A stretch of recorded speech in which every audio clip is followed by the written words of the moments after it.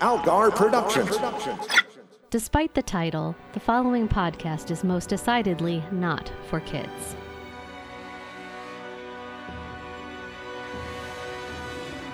This is the Kids Love Batman podcast with your hosts, Matt Robotham and Ron Algar Watt.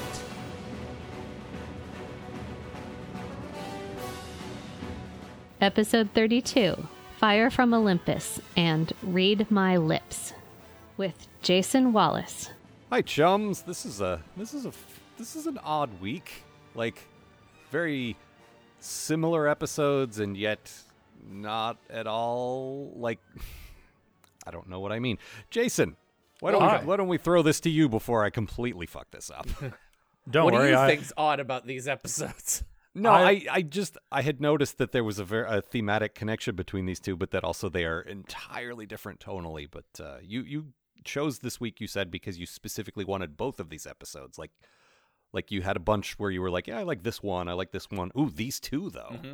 Well, I picked this pair because they are, I feel like in the episodes that we've seen so far, they're pretty much outliers in that a lot of the previous episodes have felt really cut from the same cloth in terms of Batman's thematic and aesthetic kind of influences, right? We've got a lot of, pulp hero stuff. We've got noir detective vibes, Penny Dreadfuls, Universal monster movies, that sort of thing, right?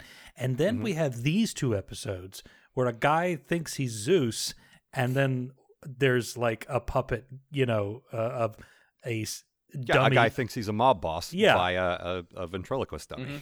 Yeah, and though that material feels a part of the comics, it feels like a departure here, despite the fact that just one episode prior we had Captain Silver Temples come back from the dead. Right. Well, this is a different kind of thing like that. We had talked about how it kind of made the world feel bigger because there was global stakes and like a magic pit that can resurrect you. But this is sort of expanding the scope in a different direction. Like this makes the world feel weirder. Yeah. I don't know that we've ever had sort of like the villains who are delusional like this. Like they're crazy, but not quite crazy in this specific way until now. Yeah, to some extent, the villains have all been delusional in one way or another, but this is clearly we're talking about personality disorders and just full sort of fantasy worlds, right? Sort of disconnected from most of reality. Yeah, and like Matt said, these episodes serve to make the animated series kind of universe just sort of casually weirder. In a I hate to toss this term around too much, but like a kind of vaguely Lynchian way. It's like, oh yeah. So here's just a dude, who has a puppet that acts out his most criminal and violent impulses, while he himself is a flop-sweated, nervous wreck, right? That's the plot. Congratulations. I mean, we'll talk about it more when we get to that episode, but Matt, you sat next to me at nearly every convention I've done. That's basically me. I mean, that is entirely true. To the point where you would get into fights with your own puppet. Yes. Like I'm not great one-on-one, like in a sort of selling situation. I feel like I'm pressuring people, I feel like a jerk, but like if I can be a character, and it's easier to be a character if I have a prop to act that character out with, it's, then I can sell to my heart's content because it's not me, it's the character. Yeah. Sure, yeah. There's an element of displacement there. I mean, when you do, if I can just sort of turn my chair around and talk about the art of acting here. Hey, kids. Hey, kids. You going to rap with us about your craft? Yeah. There's a level of displacement there whenever you have a facsimile of a real person, right? Or a human sort of visage, right? Now, we're talking about puppets, but also when we do mask work, right? When we put on like neutral masks, which are exactly what they sound like. They're sort of like faceless, the kind of masks that dance troupe Jabberwocky, wore for a while, just sort of faceless, white kind of expressionless masks and stuff like that. Putting those on and then working with those really does start to have a kind of a psychological effect on you, where it can sort of shave away those ingrained individual parts of you, and you kind of become another person. So that leap from that to ventriloquist dummies acting like almost a separate entity or something like that it's very easy for me to see. Well, sure. Plus, you, I assume, do not suffer from dissociative identity disorder, or as they called it back then, multiple personality disorder. So, that I know of. Well, right. But, I think that's the missing factor, is the, raging mental illness. Which is what these two antagonists have in common. Well, let's not jump the gun here. I have some kind of raging mental illness. Look, but we all have some kind of raging mental illness. Right. Oh, yes, that's what brings us together, of course. with our anxieties combined. We can almost complete one podcast. Almost. And with that, let me tell you what happened. Well, let me attempt to tell you what happens in Fire from Olympus. I'm just going to tell you right now, it's been an extremely long week, and this may be a little disjointed, and I apologize in advance for that. All right, here we go. Jim Gordon's hanging around in Greek town, presumably to meet up with his friend Eustwis Ardiwo, when some poor sap is cornered in an alley full of tires and nearly electrocuted to death. Personally, I think the lead story here is nearly electrocuted to death, but something tells me that Matt and Jason are positively baffled by the existence of tires in a major metropolitan setting, because last time they didn't understand bricks. There will be more later. Those tires do mean the difference between nearly electrocuted to death and actually electrocuted to death, so you know who loves those tires? That poor sap. Also standards and practices. Next day, Jim has Batman over for the usual jaw sesh. Order a pizza, talk about boys, do each other's hair, put on a video. The video in question is a highly classified briefing about the military's new lightning cannon. You think there could be some connection between this and that guy who was nearly electrocuted to death? Gordon asks the world's greatest detective. You know what, Jim? Maybe it was a mistake giving you a giant spotlight with a picture of me on it. Batman doesn't say for some reason. Instead, he jumps in the old Batwing and confronts... Oh, boy. In the words of the great Penn Jillette, then there's this asshole. Meet Maxie Zeus, some shirtless bonehead who thinks he's a Greek god, which is why, obviously, he speaks in Elizabethan English, like the Greek gods did. Despite his whole toga and game board from Clash of the Titans deal, Maxie gave me some serious Ren Fair vibes, which was almost certainly directly related to my desire to see Batman punch him repeatedly in the face until there's nothing left but pulp and an exquisitely sculpted beard. Batman appeals to Cleo, Maxie's muse of exposition, who is clearly into him at some point, but thy bloom is oft thine rose now, foul fiend. You see how annoying that is? So she helps Batman break into Zeusco Corporate HQ, from the old myths, since I guess he can't fly his plane up there again for some reason. Then Maxie decides to tie Cleo to his new lightning cannon, why not? And then Batman defeats him with a grenade, which is absolutely nothing like a gun. How dare you even suggest such a thing? To my extreme disappointment, Maxie is not beaten to within an inch of his immortal life, but is instead transported to Arkham, which is a pretty sick burn if you think about it. Yesterday you were a god, today you have to fight Jervis Tetch for a cafeteria tray. Yeah, I like that Maxie's definition of mythology is, well, I read a Thor comic one time. I half remembered my high school classics course, and, just try to chuck some of those in there. I used to watch Hercules, The Legendary Journeys. Yeah, I was about to say, I watched a VHS copy of Hercules half asleep once. Mm-hmm. But like the Italian one dubbed into English. So yeah, the good one. Excuse me, the Greek one dubbed into English. Oh, of course. With how incredibly Greek this episode is. I mean, it is very Greek. I mean, they are hanging around by, Stavros's Euros, or I don't know. They tried for about a minute. There's a Zorba's something or other that. Yes, there is in front of Zorba the Greek reference, because there's a Zorba. Well, okay, so it's either a Greek food restaurant, where you get a euro or something like that, or as the sign out back reads, Zorba's Merry Biopsy, which is. The closest that I can gather out of that. So it's also like a street dock. I don't know how this works. It's one guy, and the front of the building he sells euros, and out of the back he does biopsies. Sorry. No, that leads to some unpleasant conclusions there, because isn't a biopsy where they cut off a thing they want to like make sure isn't dangerous and then examine it, and it if he's absolutely then making is. food, then Yes, and they can also unsettling. shove a really big needle down into your bone. Oh, fun! Which is Sounds why like you've had that done before. No, I just have an FBI flagged search history. Well, who doesn't? Yeah. Again, everyone on this podcast. Yeah, exactly. This is why I said in my notes that ouzo's good as both an aperitif and a lubricant for surgical needles. So, you know.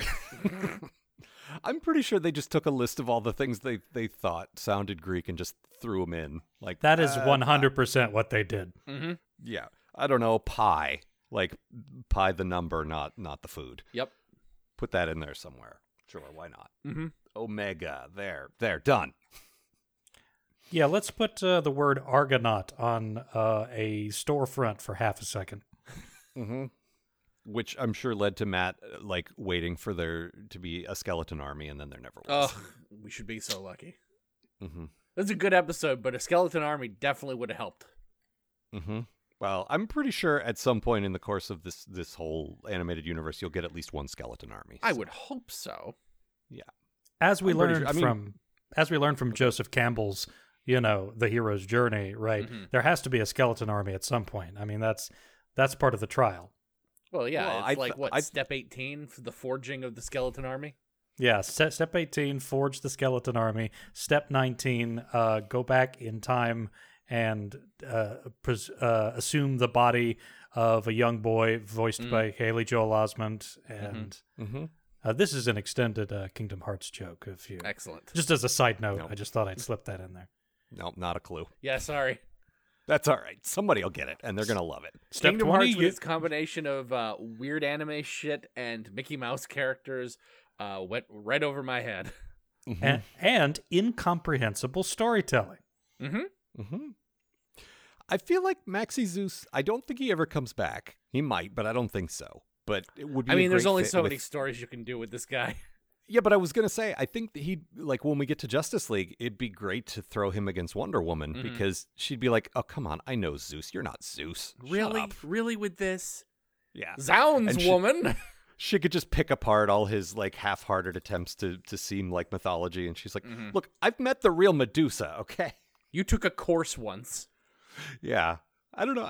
I mean, the concept is fun, and Matt, this is kind of your good thing, right? I mean, like, I love the concept of Maxi Zeus. Just mob boss who got bonked on the head and thinks he's Zeus. Like, it's literally he's just playing by Fred Flintstone Yeah, rules. exactly. It's like if we hit him again, he'll go back to normal, and no one's thought to do that yet. And I love how everyone has to react to him. Like, Cleo clearly loved him, but she's so done with all of this.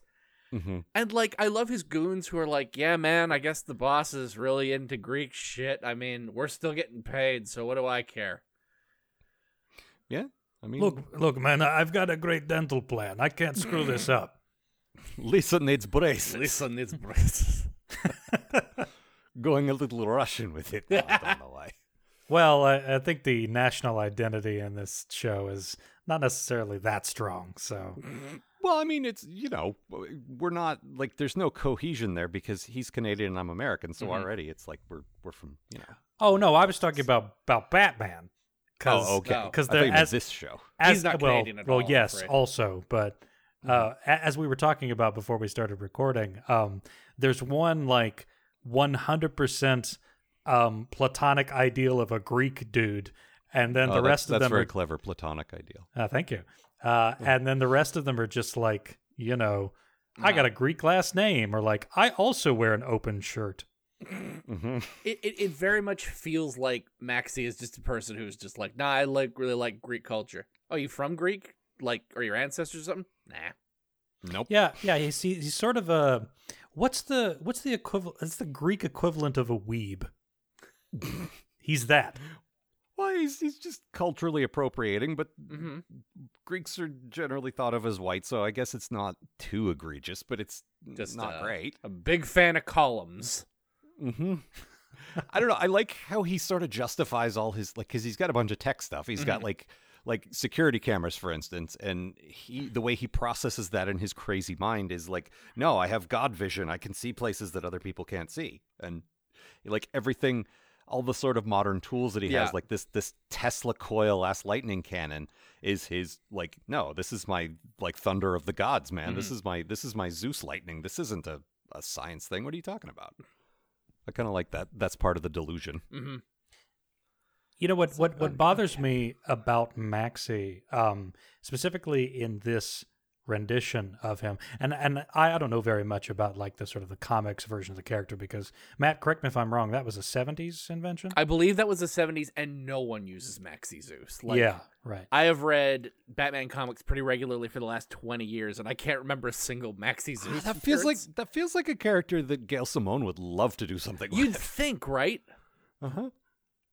But yeah. Anyway, sorry, Jason, you were going somewhere with that? Yeah, he. Well, I hope so. Yeah, he. As the comic book origin sort of implies, he gets this massive. Well, I won't say massive, pretty strong head trauma, and then just wakes up thinking that he's Zeus. Which, I mean, real world stuff. People have gotten concussions or whatever, and woken up speaking like Mandarin or something. So it's not terribly far off. But in this episode, based on what Cleo says to Batman, and sort of like the middle running of the episode, he just sort of got stressed and then lost it. What I heard was he was so powerful he suddenly started thinking of himself as a god. Like he was so successful that like, well, I must be a god because look how great I am.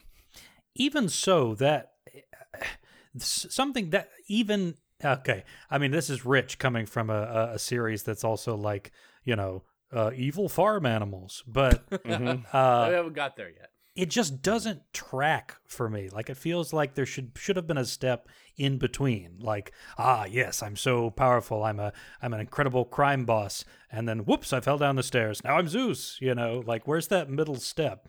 Sorry, my first thought was that he fell into a vat of Greek stuff. Oh yeah, he fell into a vat of olive oil.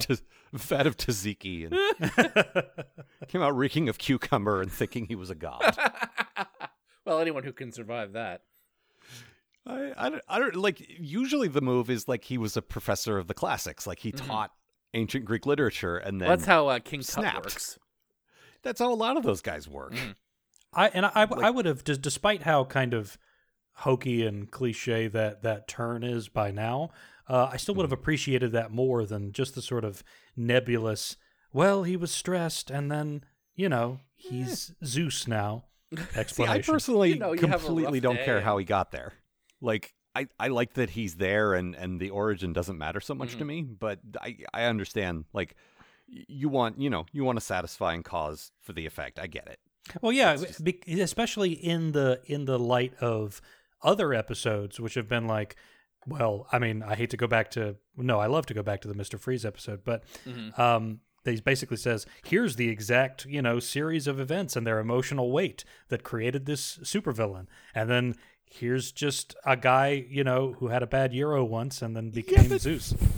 But I think that's how the show rolls. Like, sometimes you get that deep psychological profile, and sometimes you just get a weirdo who thinks he's Zeus. You know what I mean? Like, I don't think they're all necessarily cut from the same cloth, and I think that's okay. Like, they could sometimes you get wacky magic, sometimes you get very grounded, like, is a gangster going to reconcile with his drug addict son? And then sometimes you get fucking Ra's al Ghul in a shirtless sword fight, like, they cover a lot of ground on this show.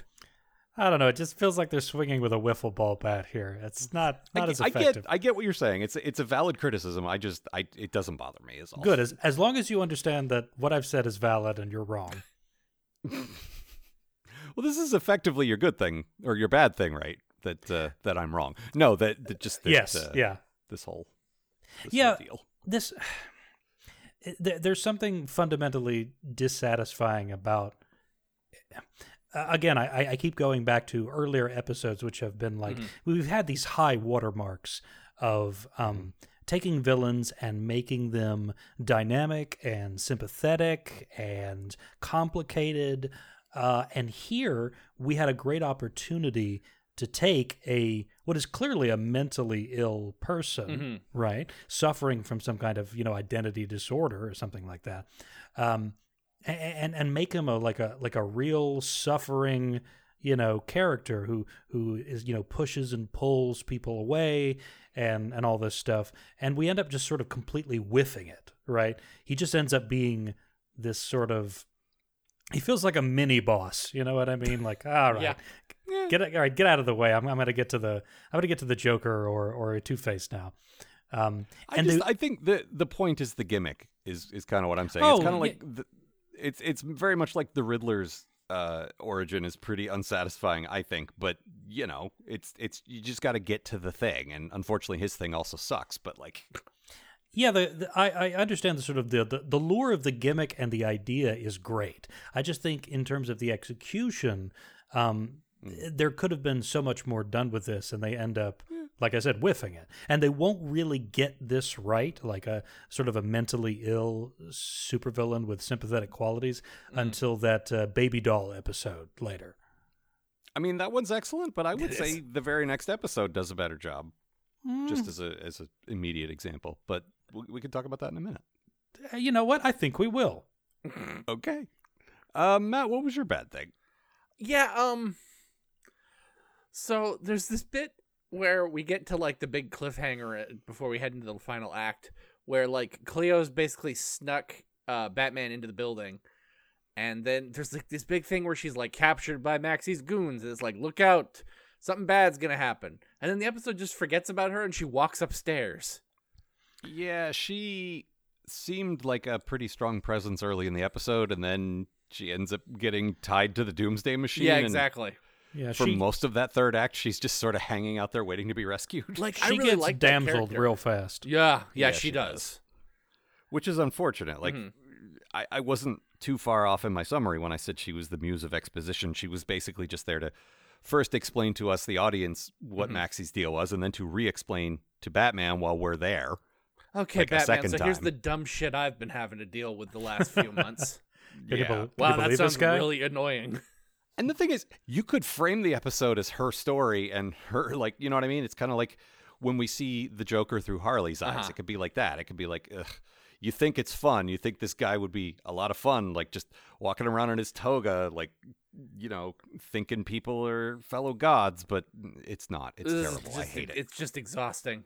Yeah, here's a story of a smart, competent, professional businesswoman who has to deal with her bosses / lovers, I guess. Delusions of grandeur. Like there's a nice story there, but they end up just sort of, dropping that in favor of a lightning gun.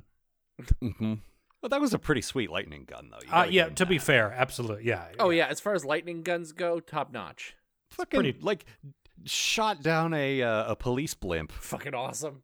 In probably the most beautiful part of this episode, where the sort of the oranges and the blues and everything, and the blimp slowly descending to street level. It was very cool. Yep. Somewhat ruined by the people yelling in the background of it. Oh no, and watch out for that blimp. Well, the problem is they're by law not allowed to say, oh, the humanity, because when they got the blimps, they got real sick of that real quick, so they outlawed it. So they're struggling to think of things to say when that's the natural thing. Oh no, blimp is crashing. Oh no, Bear is driving blimp. How could this be? How can this be? How can this be? So since we're doing bad things, my bad thing, Jim Gordon, a city police commissioner, was somehow entrusted with a highly classified military secret. Slightly implausible, but I suppose I'll allow it. He's involved with, I don't know, Interpol or the FBI or whatever. Like, he's helping them with their investigations. But then he just goes and shows the video to the illegal vigilante whose real name he doesn't even know. I would say Batman, here's some classified info I have access to. I would say that's very much in character for Jim. It is, but at this point, just like, what do I care? if that was the outline and I were writing the episode, I would have just put in a line like, "Hey, I'm not supposed to show this to Yeah. anyone, so don't tell the army." Wink. You know, showed the something like that. lightning gun to Batman? You're so bad at your job, Jim. Now Batman's gonna have a lightning gun. You know how this is gonna go, right? Just dangling to the bottom of the Batwing. Bullock just strides in with the doors open to his office. Hey, you guys talking about the lightning gun? Boy, you know, I've seen a lot of lightning guns in my time, but that one, the finest lightning gun ever. Fucking sweet lightning gun. Oh, my God. Picturing this general just like banging his head against his desk. Bullock knows? Jesus Christ. Barbara's like, you guys talking about the lightning gun? Ah, God damn it. My good thing. And Batman, I heard that someone's working on a fire gun. Shut up. Yes, Robin. Yes, that's correct. Just go with it. Go. He'll never leave. We're going to put that one right up on the fridge, Robin. Why don't you go play with your cars? Oh, boy. What about my motorcycle? So my good thing, Matt, I noticed in your notes, we actually agree on the music in this one. Oh, yeah. The music in this Which was is really rare. good. We're usually very much at odds when it comes to that, but there's like some really great epic swells whenever Maxie Zeus is around. And what I liked in particular, just because, you know, I'm like a sounds kind of guy, is there's some really cool sort of quiet moments too that are set off by how loud and bombastic this music is. Because like in particular, when Batman's almost falling off this very tall building and he's struggling at the top and it's very windy, all you hear is this eerie wind and nothing else. And I think that effect works so much better without any music. And after you've heard these like blaring horns that would melt your face, then it's like then you just hear a tiny bit of wind, and I don't know, it really worked for me, the contrast. And that felt deliberate and I really liked it. There's bits in this where they go to town on some drums and I'm just like, yeah, man. Oh yeah, fucking like war drums and stuff. It also does a pretty good job of communicating in a kind of a primal sort of way. Those kind of, I hesitate to say mood swings exactly, but like those shifts between personality of like, you know, we have one flash of Maxie talking to Cleo and going, oh, what am I doing? You know, oh, it's you. And then back to the sort of the pompous Zeus. And the music sort of does that as well. You know, you've got this moments of silent kind of almost contemplative sort of sound. Yeah. And then these big bombastic, you know, war drums basically. Well, a lot of it was definitely drawing on like the original Clash of the Titans. Oh, sure. He had the board game up, and I'm sure that was from something else originally, but that's what I think of. That's actually the beginner's set for Togas and Titans. Yeah. Of course. Yeah, I have a campaign coming up, so you know I'm doing some research. I just remember the after school special with Tom Hanks in a toga, like jumping off a building, so I wasn't allowed to play that. See, I've played that game a bunch, and I hate it because every time you think you're about to win, you end up sliding down a toga, and then you're back at the beginning. Are we talking about the same? I don't. Okay, don't ask him about ninja nets either, or we'll never. Oh. Jason, what was your good thing? My good thing was that this episode has got a lot of... There are some cool moments in this episode that are set up by the sort of symbolic structure or the scaffolding of this episode, right?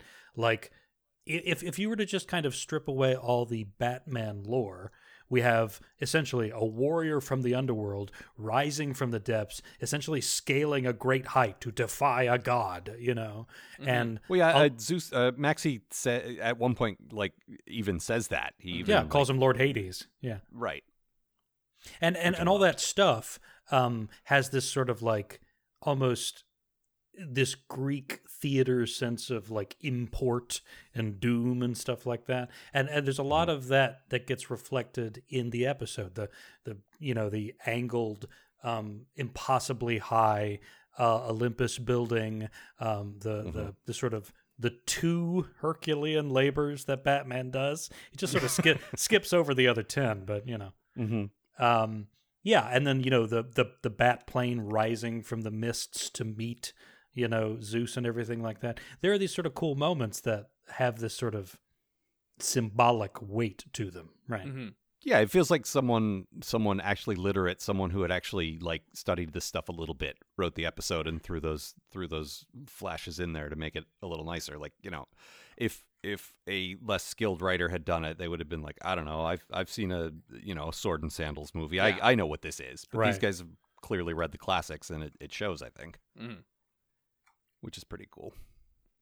Yeah, and All despite what I see as pretty just okay execution, those moments like make it better. You know? Mm-hmm. I enjoyed this one. I thought he was a fun villain. I don't ever need to see him again. No. But I did love the bit at the end. I didn't mention this in my summary, but when he's in Arkham, he points to each of sort of the main like Batman villains and associates them with someone from the Greek pantheon, which is very good. That's great. That's a nice Yeah. touch. Is it Two-Face was Janus, the two-faced god Mobster or whatever, from and Greek I mythology. don't remember. Joker was the Hermes the trickster. Mhm. It was very good. Oh, yeah. Now that we brought that up, I have to bring up the concern. I think Joker has pica. I don't know what that is. Yeah. Pica's the thing where you like are psychologically motivated to like lick and eat and consume things that aren't food, like dirt and glass. Oh, right. He's right up against the glass of his like Hannibal Lecter cage. And then he just does a nice little sort of long tongue lick, and I'm thinking like, does the Joker have pica? Is there not like a support system in there that can help him? Just love putting my Maybe- tongue on glass. Thanks for asking. Maybe the window's made of delicious candy. You just don't know. We're talking about the same Arkham Asylum here, right? I mean, I mean, being made of candy would make it very easy to escape, which it is. it's definitely not well thought out. I mean, they built it on the water mains of the whole city, and then they put all the criminally insane people right there. The people most likely to poison the water mains. So I don't know. Maybe they made some stuff out of candy. Who fucking knows? Maybe some candy themed villain like got the construction contract, and I don't know. Someone looked the other way, and who knows? Yeah, You're everyone knows- right, Al. You're right, completely right. No rules, just right. It's just anything goes with I'm Arkham just- Asylum. I'm just saying, Gotham like cuts a lot of corners and looks the other way on a lot of stupid shit. Here's $50 to look the other way while I install candy glass on the Joker's cell. And a fun slide out of like half the cells, but I'm not going to tell you which half. You'll just find out when they escape. Well, Man, more appropriately, it would be glass made out of sugar because that's the Right. stunt glass, right? Yeah, of course. Man, working at Arkham's really paying off until I get murdered by 8 different guys. Or get diabetes. Either one. Also that. Delicious diabetes.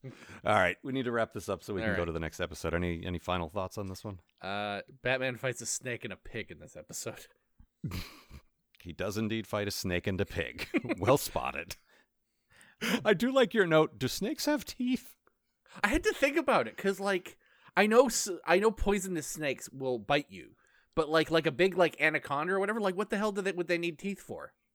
They just I only know their attitudes toward big butts. I do not know anything else about anacondas. My anaconda don't want none unless you've got Batman, son. I remember their attitude towards John Voight. Oh, right, yeah, and Yep. an ice cube. Yeah. Mm-hmm. I think they just like crush the prey and then swallow them. I don't think there's any teeth involved. Yeah, that's what I like. There's no reason for them to have them. Right. Oh, does the snake in the episode have teeth? He's got like a mouthful of teeth, like big shark teeth. Well, those are just a value add, you know. Yeah, I mean, Maxie probably got like a weird fucking like vampire fangs, but like fitted to a snake. Let us Jesus. pimp Make 'em- this snake out. I can't believe the boss wants me to install dentures into this snake for some reason. I won't have any anacondas in my temple who are not betoothed. No, surely everything to him is an asp. That's not the weirdest thing I've done all day. I filled his bathtub with ambrosia. Ambrosia salad. All right. Anything else? Yes. That's all I got. Can we Okay. talk about the fact that a gun is a coward's weapon, but grenades, Yes. though, are pretty fucking choice, I guess. Yeah. Batman just straight up pulls out a grenade. Not even a bat-themed grenade. Like, just yeah. a even straight up painted bat on military it or grenade. something, you know? It's just like fucking Yeah. hanging from fucking Snake Eyes' shirt grenade. Like, I will buy it when he snatches someone else's weapon that he wouldn't normally use in a pinch. Mhm. But if he's got it already, that's bullshit. I need a fucking grenade for this caper. You don't, Batman. Like, if the thug had a grenade and Batman's got no other choice, he'll use it. But he's carrying them around? That's not cool. At least have a nice yellow symbol painted on it. That's Yeah. just or something. a military surplus store grenade. Yep. Well, you know, Jim, like, just had all that military stuff. They were secret grenades, but he's like, here, have one. What do I care? I can't keep a secret. Jim was a nom, and then, you know. You know. Hey, Jim, you passing out free grenades in here again? Get out of here, Out to Harvey. you, Bullock. Your grenade privileges are cut off. Ah, jeez. I'm gonna go jump on my hat for a while. Before we move on, I would feel, I feel like it's my duty to say, Batman was fighting that snake earlier, right? Mm-hmm. Mm-hmm. He pulls out some kind of gas canister from his belt, and the snake's last thoughts are, gas. Terrible. Always Yes. a pleasure. Anyway. All right, my quote is, this is one of his goons realizing, oh, right, I got to play along with this dumb bullshit, don't I? You called thou didst summon us, O great Zeus? That was actually pretty good. The voice actor did a good job of like, hey, dudst thou, like sort of switching gears. How Some good canst acting I there. help you, great boss? All right. Moving on to what I consider, honestly, probably a top 10 episode of this series. I fucking love this episode. That's very good. Did you guys want to do Hey, It's That Guy for the last one? Oh, did you find any? I mean, if you found someone, I saw your notes are a little tenuous, but what do you got? These are kind of like thirds. I don't want to insult the actors, but these are like they're good performers. They're Yeah. just not really well known as all. they're not well known, right? Yeah. Steve Suskind, who played Maxie. The most notable thing for me was that he played JJ Eureka Vatos in the animated Tick show. I do not remember that character. He's basically the mad scientist who was the father of the other girl. Elseed? The other Oh, girl who was in the Arthur suit. Oh, okay. I know who you're talking about, yeah. Yeah. And then Bess Armstrong, who was Cleo's voice actor, was Patty Chase on My So-Called Life. And there you go.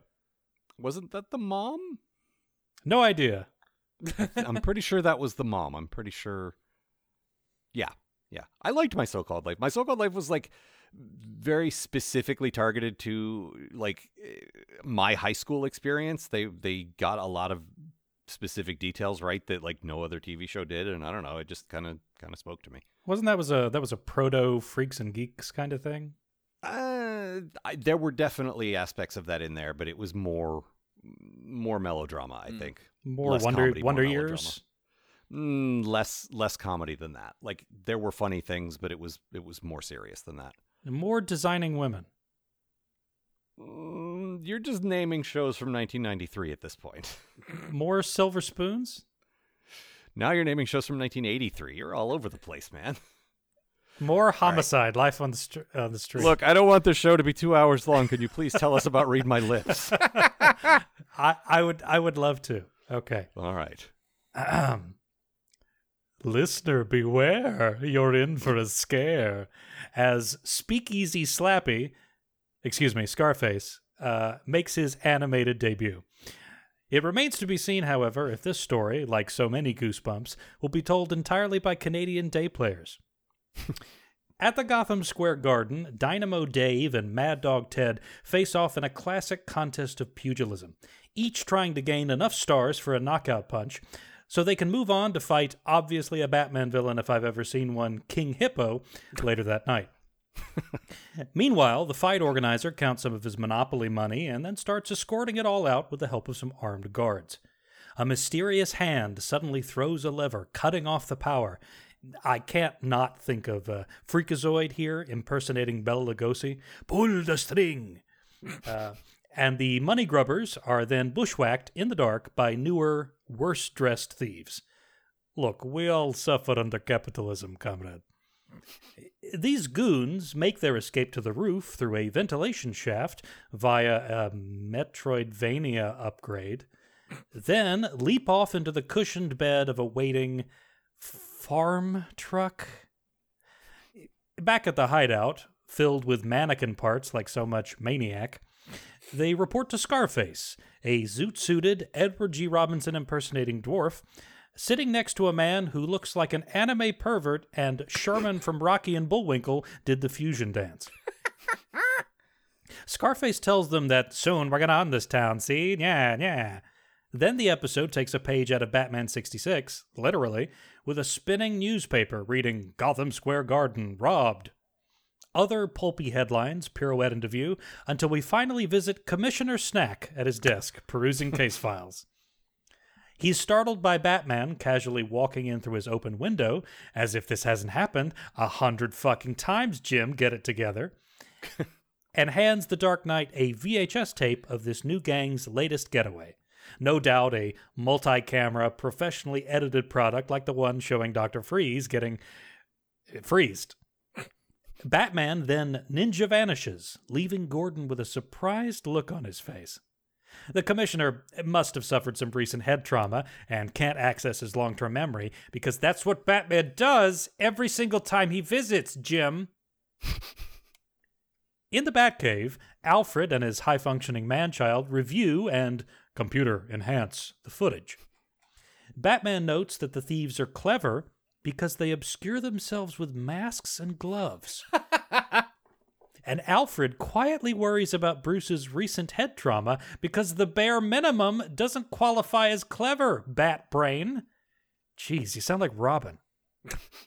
Anyway, the big goon's exposed tattoo of what looks like a local juvenile football team's logo gets run through the computer's tattoo roulette. A tattooette, if you will. Eventually matching with a police record for Charles Herbert Daly, alias Rhino. Batman smiles smugly, having done virtually no detective work. In the heart of the city, where there ain't no love, the Bat confronts the Rhino in an alleyway above some malfunctioning vape rigs. They verbally antagonize each other. Batman redirects the Rhino's clumsy attacks with his super judo, and then the fight is broken up by a pair of cops, who promptly try out a tight five on how much of a man-mountain the Rhino is. The Rhino then sulks back to the hideout to the groovy beat of an upright bass, while Batman tails him via rooftop. Rhino requests a meeting with Scarface, and the discount Farnsworth from earlier goes to wake him up. You know, sleeping, like a real boy would do. After some, I swear my foreign girlfriend is here, guys, she's just shy shtick, he escorts Scarface down, or rather, carries him down. Gasp! He's a ventriloquist dummy, and he's packing heat, and he's got a Tommy gun, too. Batman looks on from the skylight, horrified. But dolls can't talk. It's witchcraft, he thinks, mind-reeling. Rhino reports his bat counter, and Scarface suspects a squealer. The gang vehemently denies it, and the puppet Capone angrily retreats upstairs. The hench rat with the Clark Gable stash questions whether the ventriloquist is the real criminal genius, but Rhino shuts him down with a well-wrought, rhetorically sound argument. Just kidding. Rhino essentially just calls the ventriloquist a puppet. Oh shit, guys, I think there's a metaphor rattling around in this episode. Since everyone's windows are just wide open in Gotham 24/7, Batman walks into Scarface's bedroom and examines the doll. A careful touch makes his wooden eyelids shoot open, and Batman gasps like a beleaguered mother in a Regency drama. Further investigation of the room gets interrupted by a night-shirted ventriloquist, but Batman Sam Fishers him into an adjoining room and starts the shakedown. The pupilless weasel insists he doesn't know any details about the gang's heists, all the while terrified that Scarface will catch him squealing to the bat and fill him with wooden lead. Batman lets the ventriloquist loose to attend to the pint-sized mobster and plants a dime-sized microphone on the backside of his bow tie before scarpering through another gaping window. the ventriloquist has another sad, pathetic conversation with his gangster self before closing the bedroom windows, thus forever barring the bat from entering again. It was either that or garlic. Back at Cave Sweet Cave, Batman diagnoses the ventriloquist with multiple personality syndrome disorder, ensuring that this episode will handle mental health issues with grace and dignity by immediately screwing up the nomenclature for what's now known as DID. Don't worry, the contributors at the DC Wiki have surely already noted the conflict between syndrome and disorder whilst masturbating furiously. After some squiggly-lined vocal playback, Alfred would swear that it was two separate people, having never heard of the art and science of voice acting before. Batman name-drops Zatanna's dad and gives a brief and unnecessary explanation of ventriloquism before resolving to listen into the hot mic as long as needed to discover Scarface's next splintery scheme. We return to the creepy sex mannequin warehouse, where the puppet master's puppet is puppeting the puppet serving puppets. Looks like a shipment of platinum ripe for the thieving is being bait-and-switch loaded onto the luxury liner Majestic. Scarface also warns of a double cross. He had one of his premonitions in the night. Ask your doctor if premonition is right for your toy. Later, the criminals arrive at the liner via speedboat and spray a ring of acid from a lawnmower gas can onto the hull, creating a convenient, physics-defying means of entry.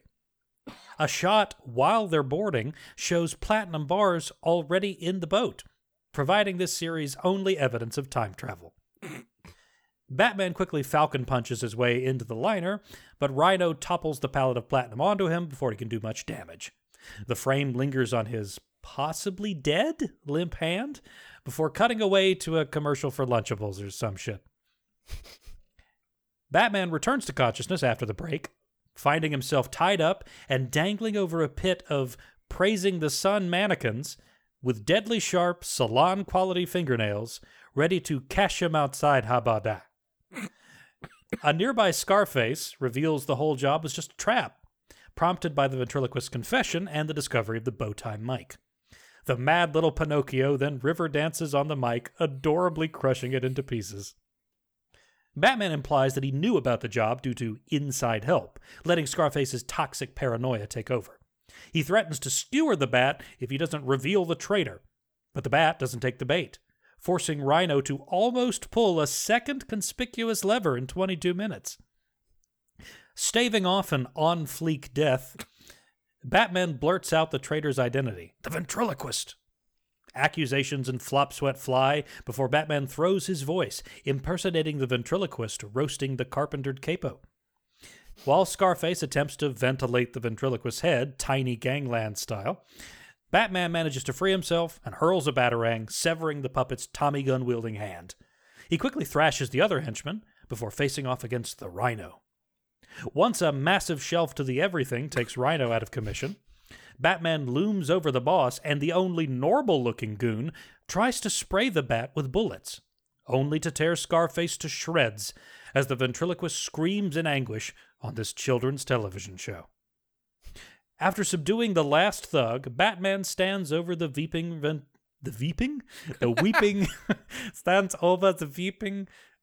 ventriloquist, who cradles his pint-sized perp like a dying son on this, again, children's television show. At Arkham, the ventriloquist is on medication now and seems to be improving, taking his mind off criminal matters with a little woodworking. But what's this? He's rebuilding Scarface. Who could have seen this coming? When will the killing end? Who won the boxing match from earlier? Is this a backdoor pilot for an Anthony Hopkins-less Magic reboot? Viewer beware, you're in for a scare. That was a very good summary, but also might have been longer than the actual episode. It almost certainly is. There's a lot going on in this one. Yeah, there absolutely is. I love this. I love the whole conceit of this, and I love how seriously they take it. Oh, yeah. Like, it is not played for laughs. Like, it's funny, but everyone is, like, once they figure out what his deal is, they're like, oh, oh, okay, we better listen to the puppet because the puppet is the brains, and this is all nuts. And I love it. The shot of Batman discovering exactly what's going on is so fucking good. Where he's just like he's at like a skylight looking in, and it's just like, oh, okay. No, and they do this thing with the you know, the white triangle eyes of the bat mask where he almost looks like the Tick, like when his eyes get big. Yeah. And it looks a little goofy, but it's like, oh no, I get it. He's like, he's surprised, but also he puts it together almost immediately. Like, oh, okay, yeah, this guy's like, they're not all like playing a terrible joke or something. This is just, this guy's kind of nuts, and this is how it goes. I mean, yesterday I was fighting a guy who thought he was Zeus. I get it. Yeah. Well, I mean, the bit where he's trying to interrogate the ventriloquist. The ventriloquist doesn't know anything, and is just like, please don't tell Scarface that you talked to me. He'll hit me again. It's like, no, and oh, Batman God. understands. Batman understands keeping them separate is important because they, as far as they know, are completely two different people. Yeah. So I love that. I just, like, again, I love how straight they play everything. It's a lot of fun. But, like, this could be camp, and I know, Jason, you even said, like, this is part of your good thing, that it kind of evoked Batman 66 in a way, but not in a way where it's like, ha, look, the dummy is running everything. It's more just like, this is an expression of his mental illness. Yeah. And I don't know. I really enjoyed that. Yeah, the premise to me feels very kind of camp in that Batman 66 sort of way. Like, I can easily see this episode just being a Batman 66 episode. Oh, yeah, you and could not just take taking it in a different way tonally, but yeah, copy paste, replace all darkness and violence with Batusis, you know. Yeah, and puns. Yeah, but one of the good things about it, I guess I'll just talk about this, is that the as you said, the episode takes it pretty seriously, and not in a way that's unaware of sort of how ridiculous it is, but in a way that's like, yeah, we know this is ridiculous. Join us, come with us, walk with us. No, it's a hard needle to thread, Yeah. but I think they do it. Yeah, there are several elements of like strong pulp noir styling in this episode. The lighting effects, the jazzy soundtrack with the upright bass, the gangster slang, even the spinning headlines, right? It could be cliche with the wrong tone and the wrong execution, but like they threaded that needle. They did a pretty good job. No, I really enjoyed it. And I'm just going to go ahead and into my good thing here. It's weird to this point, we've never really seen like a smart criminal organization. Yeah. Like, everyone usually just brute forces their way in, like with, I don't know, whatever their dumb gimmick is, like birds or fucking question marks or I don't know, whatever. But like these guys, like, yeah, Jason called out, it's a little ridiculous and there's some implausible elements to it, but they thought it out. Like, they knew where to be at the right time. Like, they timed their heist. We've never seen guys just like time it. It's such a simple thing. Like, oh, this is when the guards aren't here. This is when I can drop into a passing vehicle that I will safely fall into, and so forth. Like, simple things that all criminals should be doing in this, like, crime-ridden town. But no one has ever, like, it took a puppet to say, hey, guys, why don't we do this smart? Well, I like the idea that everyone in like all the villains in this city are like they're doing their crimes, but they're mostly just trying to get Batman's attention.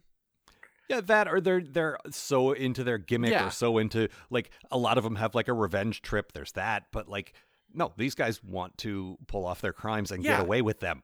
Just that's the thing. Scarface is a puppet who is also a very competent criminal, and it's good to see. It's just weird to see a strategist for a change. Like, it's nice. It's good to see someone like who can actually draw up a coherent plan, you know? Yeah. Okay, you mugs. Here's what we're gonna do. We're gonna not get caught by Batman. Boss. What if we get caught by Batman? Shut up, you. That's not how Two-Face runs things. Yeah, I don't know, boss. The usual, the modus operandi is that we get captured by Batman and then we restart this thing next Saturday. I worked for the Joker for 2 weeks, and he specifically said you're gonna get captured by Batman like a whole lot. He said it all the time. Yeah, I woke up one time and he was whispering it into my ear.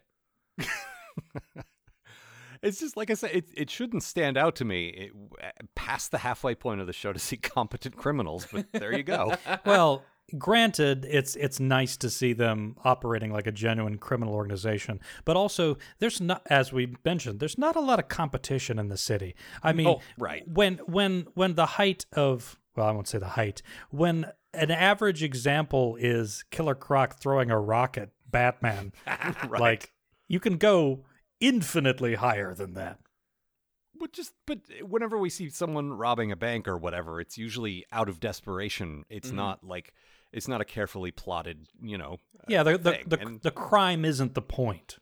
Right. It's the chaos or the, as Matt said, the Batman signaling kind of aspect of it. But these guys just want the money. Yeah. Mm-hmm. No, I love it. A fortune in it's great. platinum. Can you imagine? I mean, platinum's very valuable. I understand. When I was a kid, I was led to believe. You know how gold's really like everybody wants gold. Platinum's better. Oh. I mean, it is, Yeah. isn't it? I think. I don't know. When I was first watching the episode, I thought they said latinum, and I was like, Ooh. whoa. Yeah, but is Okay. it gold pressed? Yeah. That's the key. If it's just regular old latinum, anybody like latinum's, is just lying around everywhere on every planet. But gold pressed latinum, that's the good stuff. That's the ticket. Yeah. Matt, what was your good thing? The last shot of this episode is so wonderfully creepy, and I love it.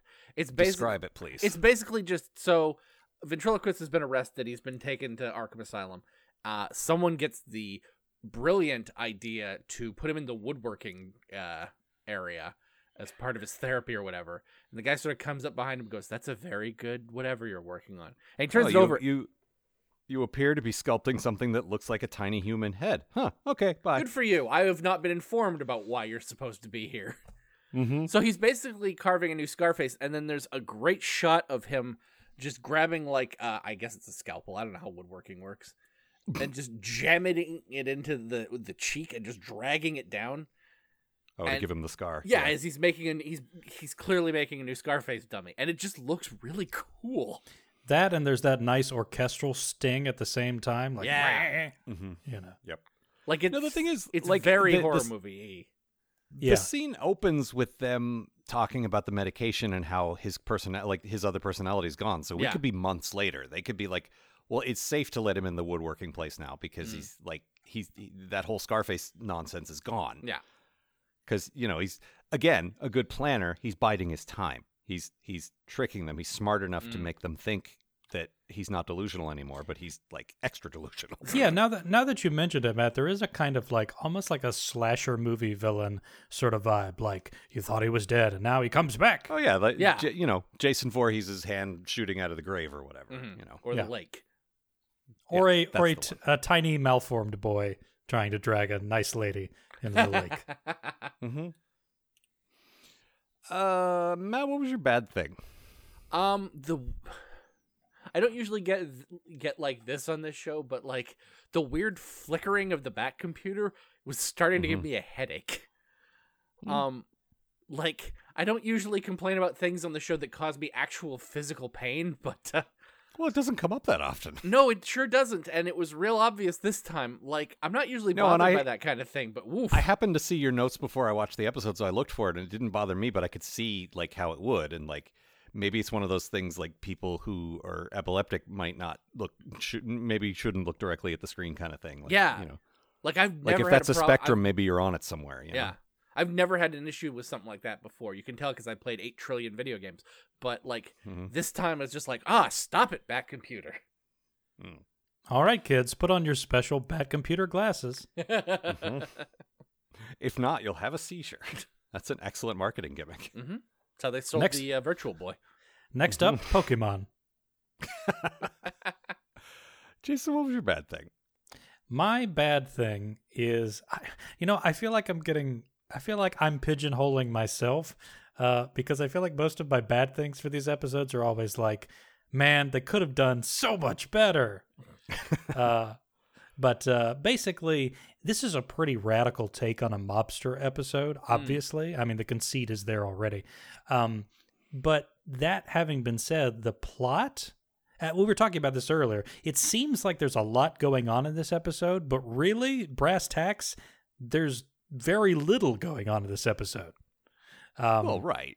Yeah, they plan a heist like they actually give the details of the heist like halfway through the episode, and then they execute the heist, and then Scarface gets, riddled with bullets.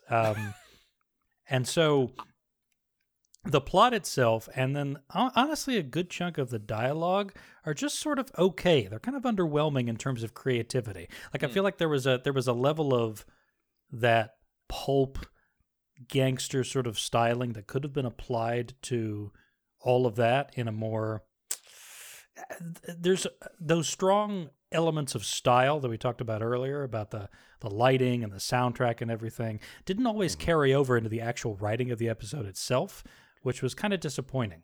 I don't know that I agree with that, though, because like Scarface in particular had some really good turns of phrase, I thought. Like, he had some not exactly malpropisms, but not exactly the right thing. Like, at one point he said, "It'll be drapes for you." And it's like, oh, he means curtains. I get it. I'm not saying that there weren't clever, like, stylish lines in there. It's just that, like, all of the other sort of dialogue in the episode felt kind of workman-like, I guess, is the It felt like pretty standard criminal, like crime noir stuff, which I actually kind of appreciated. I thought, like, that was kind of the point. And Batman's, this animated series is better than most other cartoons. Oh, like, yeah. Great. So like, yeah, I'm not complaining too loudly here, but no, and again, the focus was more on the character than the dialogue. So even if the dialogue was a little flimsy, it's like, well, you're not supposed to be looking there as much as you're supposed to be looking at the character anyway. Right. Yeah, it is a very much like a character impression kind of piece. And Right. It's actually surprising. Part of the reason that I chose this pair of episodes is because this one is another one by Joe R. Lansdale, who does Hap and Leonard, and he did Bubba Hotep and all that stuff. And he did Perchance to Dream earlier in the season, which is another one of those that's like, it's got a strong concept, right? Yeah, and if I'm not mistaken, he also wrote the infamous Batman versus Farm Animals episode. He does, though, yeah. So swings and roundabouts. Mm-hmm. Yeah.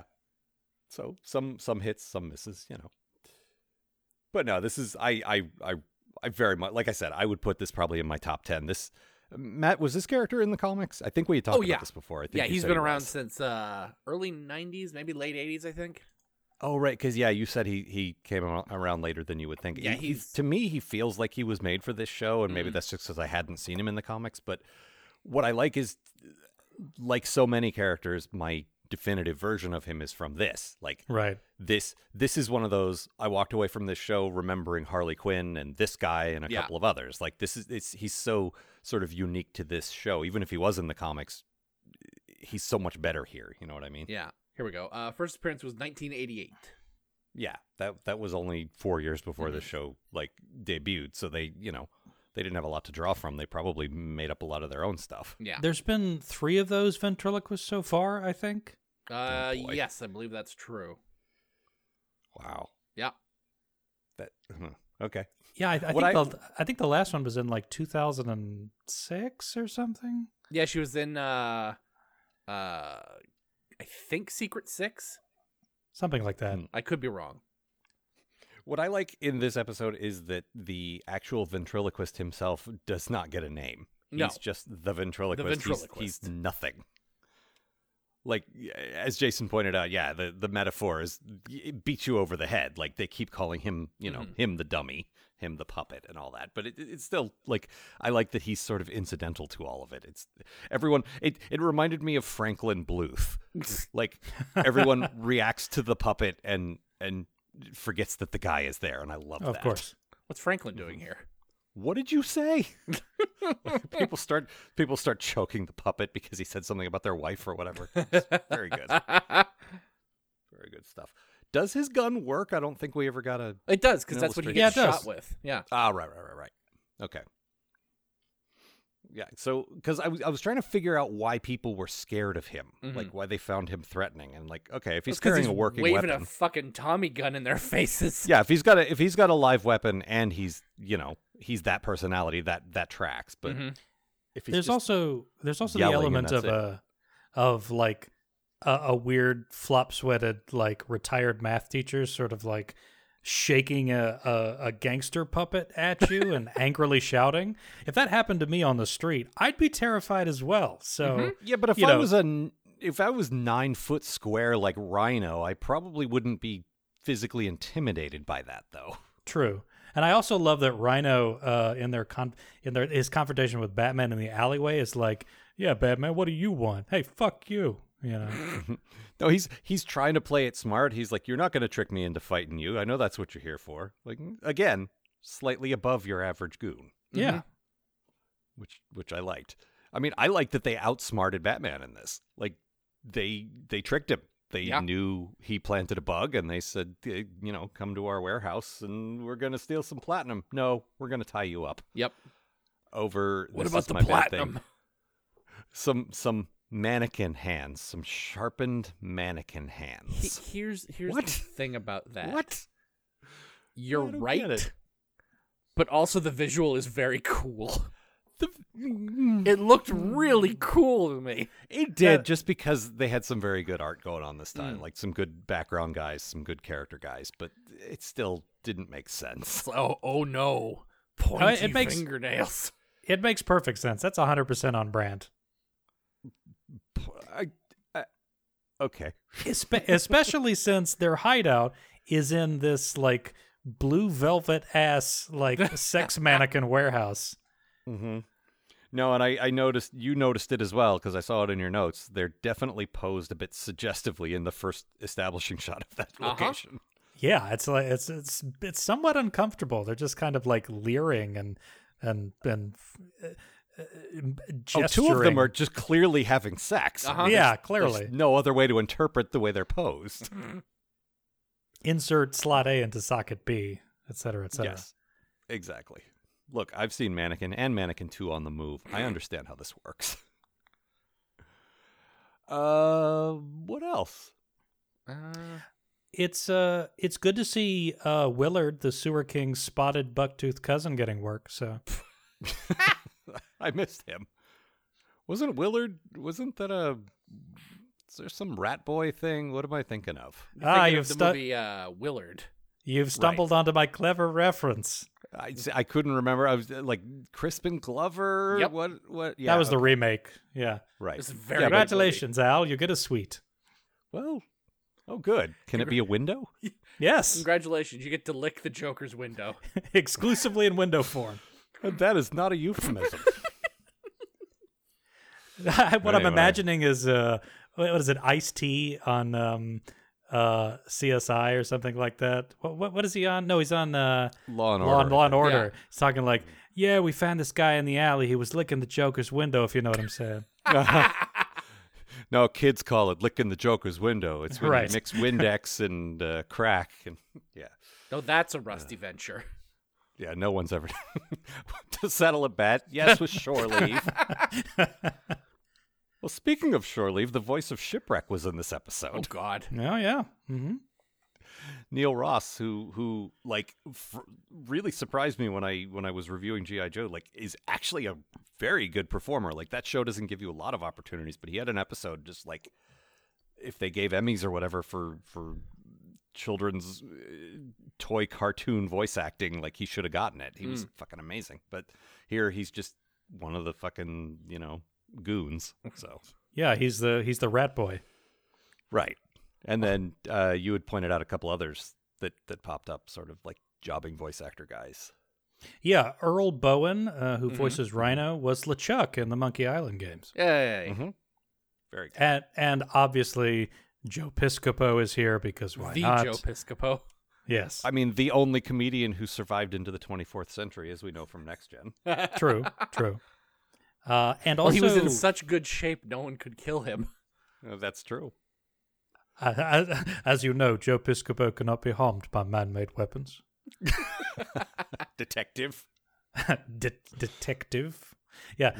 And also George Zunza, I hope I'm saying this correctly, plays the ventriloquist / Scarface, and he will do for a little while. And I remember him from, there was that late 70s Salem's Lot TV series. Oh, sure. Yeah. And he played the like the jealous husband, right? Cully Sawyer or whatever, who comes home and and tries to kill Fred Willard. Well, we've all tried to kill Fred Willard at some point or another. It's part of the growing up process. You know? I think it's part of Joseph Campbell's myth thing. Oh, right. Yes. Step 19, possess the body of a guy voiced by Haley Joel Osment. Step 20, kill Fred Willard. Right. Mm-hmm. I'm pretty sure that was the title of of a really pretentious indie film in the 90s, Killing Fred Willard. All right, we should probably start wrapping things up. Any other thoughts about this one? No. Jason? Let's see here. A lot of guys in spats in this episode. Not enough I didn't guys in notice that. spats, though. I didn't notice, but I'll take your word for it. I'm not sure I know what spats are now that you say that. They're those They're things the little, Scrooge McDuck wears. They're the little kind of like, usually white, kind of almost leather sort of coverings over the top of your shoe that button. The Joker wears them all the time, right? No, that's not a thing. That feels like something Paul F. Tompkins would know and no one else. Yeah. Granted, yeah. He almost certainly does. Mm-hmm. Yeah. Definitely owns spats. Jim calls the recorder of the videographer, I'll say, of the gang's getaway a home video enthusiast, which is just a euphemism for pervert. I mean, let's just be clear. Is. Yeah. I don't know what else that could possibly mean. Also, yes, they did name check Zatara, which was nice, but they had an opportunity to mention Superman and his super ventriloquism, and they didn't. Mm-hmm.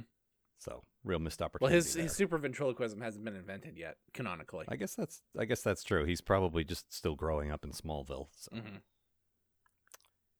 All right. Anything It's else? just regular ventriloquism right now. Right. Just one more thing I have to say. I'm proud of this note. I haven't seen underlings this nervous to speak to a criminal puppet since Donald Trump was president. What I like best about that note is it's in the past tense. Mm-hmm. Yes. All right. You got a quote for us, Jason? I do, yes. Let's see here. It's sort of like, early middle of the episode. Scarface is retreating back to his office bedroom thing after he was accusing his boudoir. Yes, if you will, and I won't personally. Now, Mr. Scarface, remember your blood pressure. Shut up! I want your opinion, dummy. I'll pull your string. He's just tired, irritable. He's really a genius, Scarface is. Look, I've been working for this dummy a long time. I understand his moods. I know his patterns, you know. He's just had a really tough day. Who you calling dummy? I enjoy it very much. All right. Well, that's about it. Jason, you got anything you'd like to plug? Yes, I would actually. Okay. Then do so. This is where that goes, right? Yes. Okay, great. You know what? I lied. Actually, I have nothing to plug. That can't possibly be true. Well, we're probably going into like a second lockdown in this country, and so things are shutting down. I'm still doing Endeavor, obviously. I think you guys are involved with that in some way. No, never heard of it.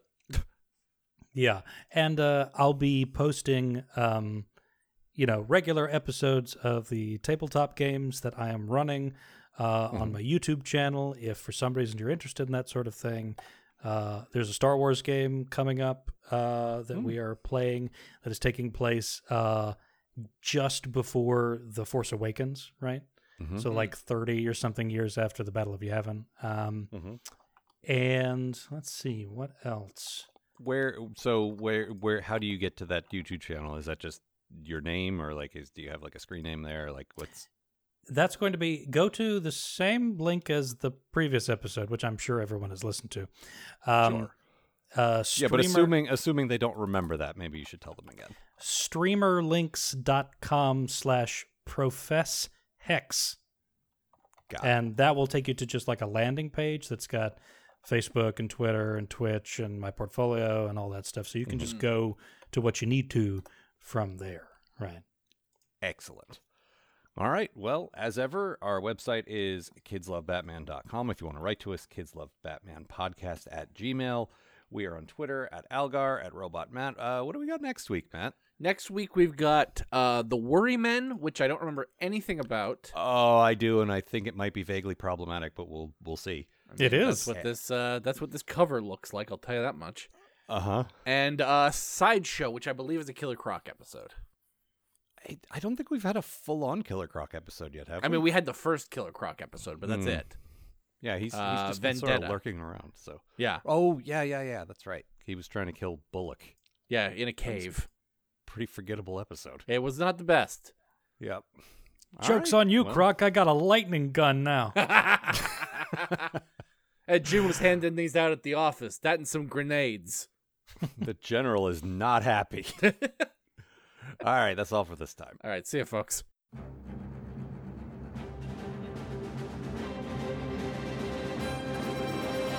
For more information about this show and the people who make it, visit kidslovebatman.com.